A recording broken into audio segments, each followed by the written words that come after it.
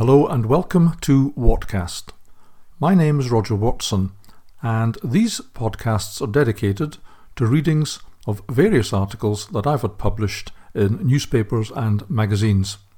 They reflect my views on politics, the pandemic, and current affairs. Thank you very much for listening. Never trust a technician.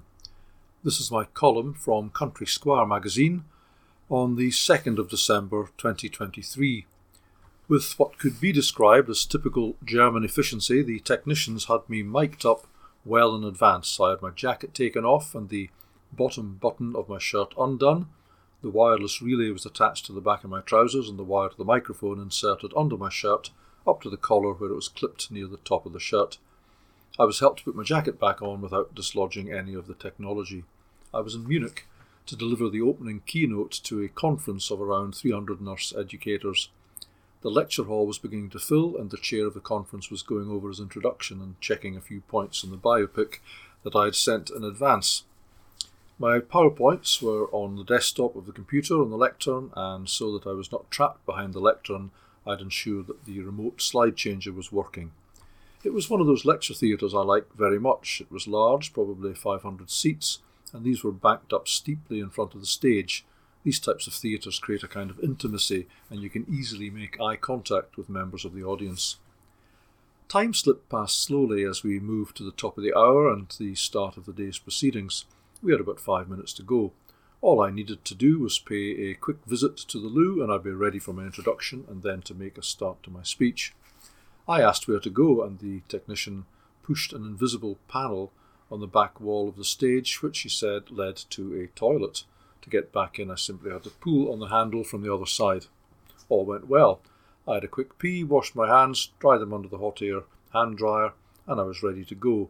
I blew my nose just to make sure that all my tubes were clear, and returned to the door behind the stage. I was far from prepared for what happened next. I pulled open the door and stepped through onto the back of the stage. The chairperson was doubled up, and the audience erupted into hysterical laughter.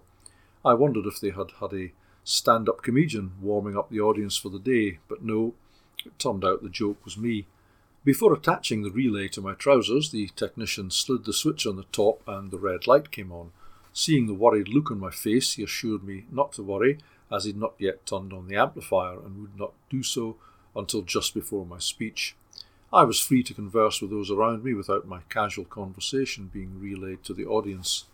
Despite assurances that the amplifier was not turned on, and it was not when I went to the loo, as I checked, an over-diligent technician had decided in my absence that it ought to be turned on.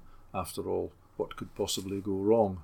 Well, only my copious stream splashing into the bowl, accompanied by any other sounds I may have made, me washing my hands, and undoubtedly humming some inane tune, and then, like a grand finale to my performance, the hand dryer coming over loud and clear in the PA system. Finally, by way of innovation, there was me blowing my hooter within about an inch of the mic attached to my shirt. Never let it be said that the Germans have no sense of humour. I dined out on the incident that evening, deciding to embrace it rather than be embarrassed. Many frothy steins later, all preferred by busty Fräuleins in traditional drindle dresses, I returned to my hotel. Somehow. I've learned never to get mic'd up too far in advance of a speech, to make sure I visit the loo well before any such thing takes place, and never trust a technician who says to me, "Don't worry." Still, it could have been worse.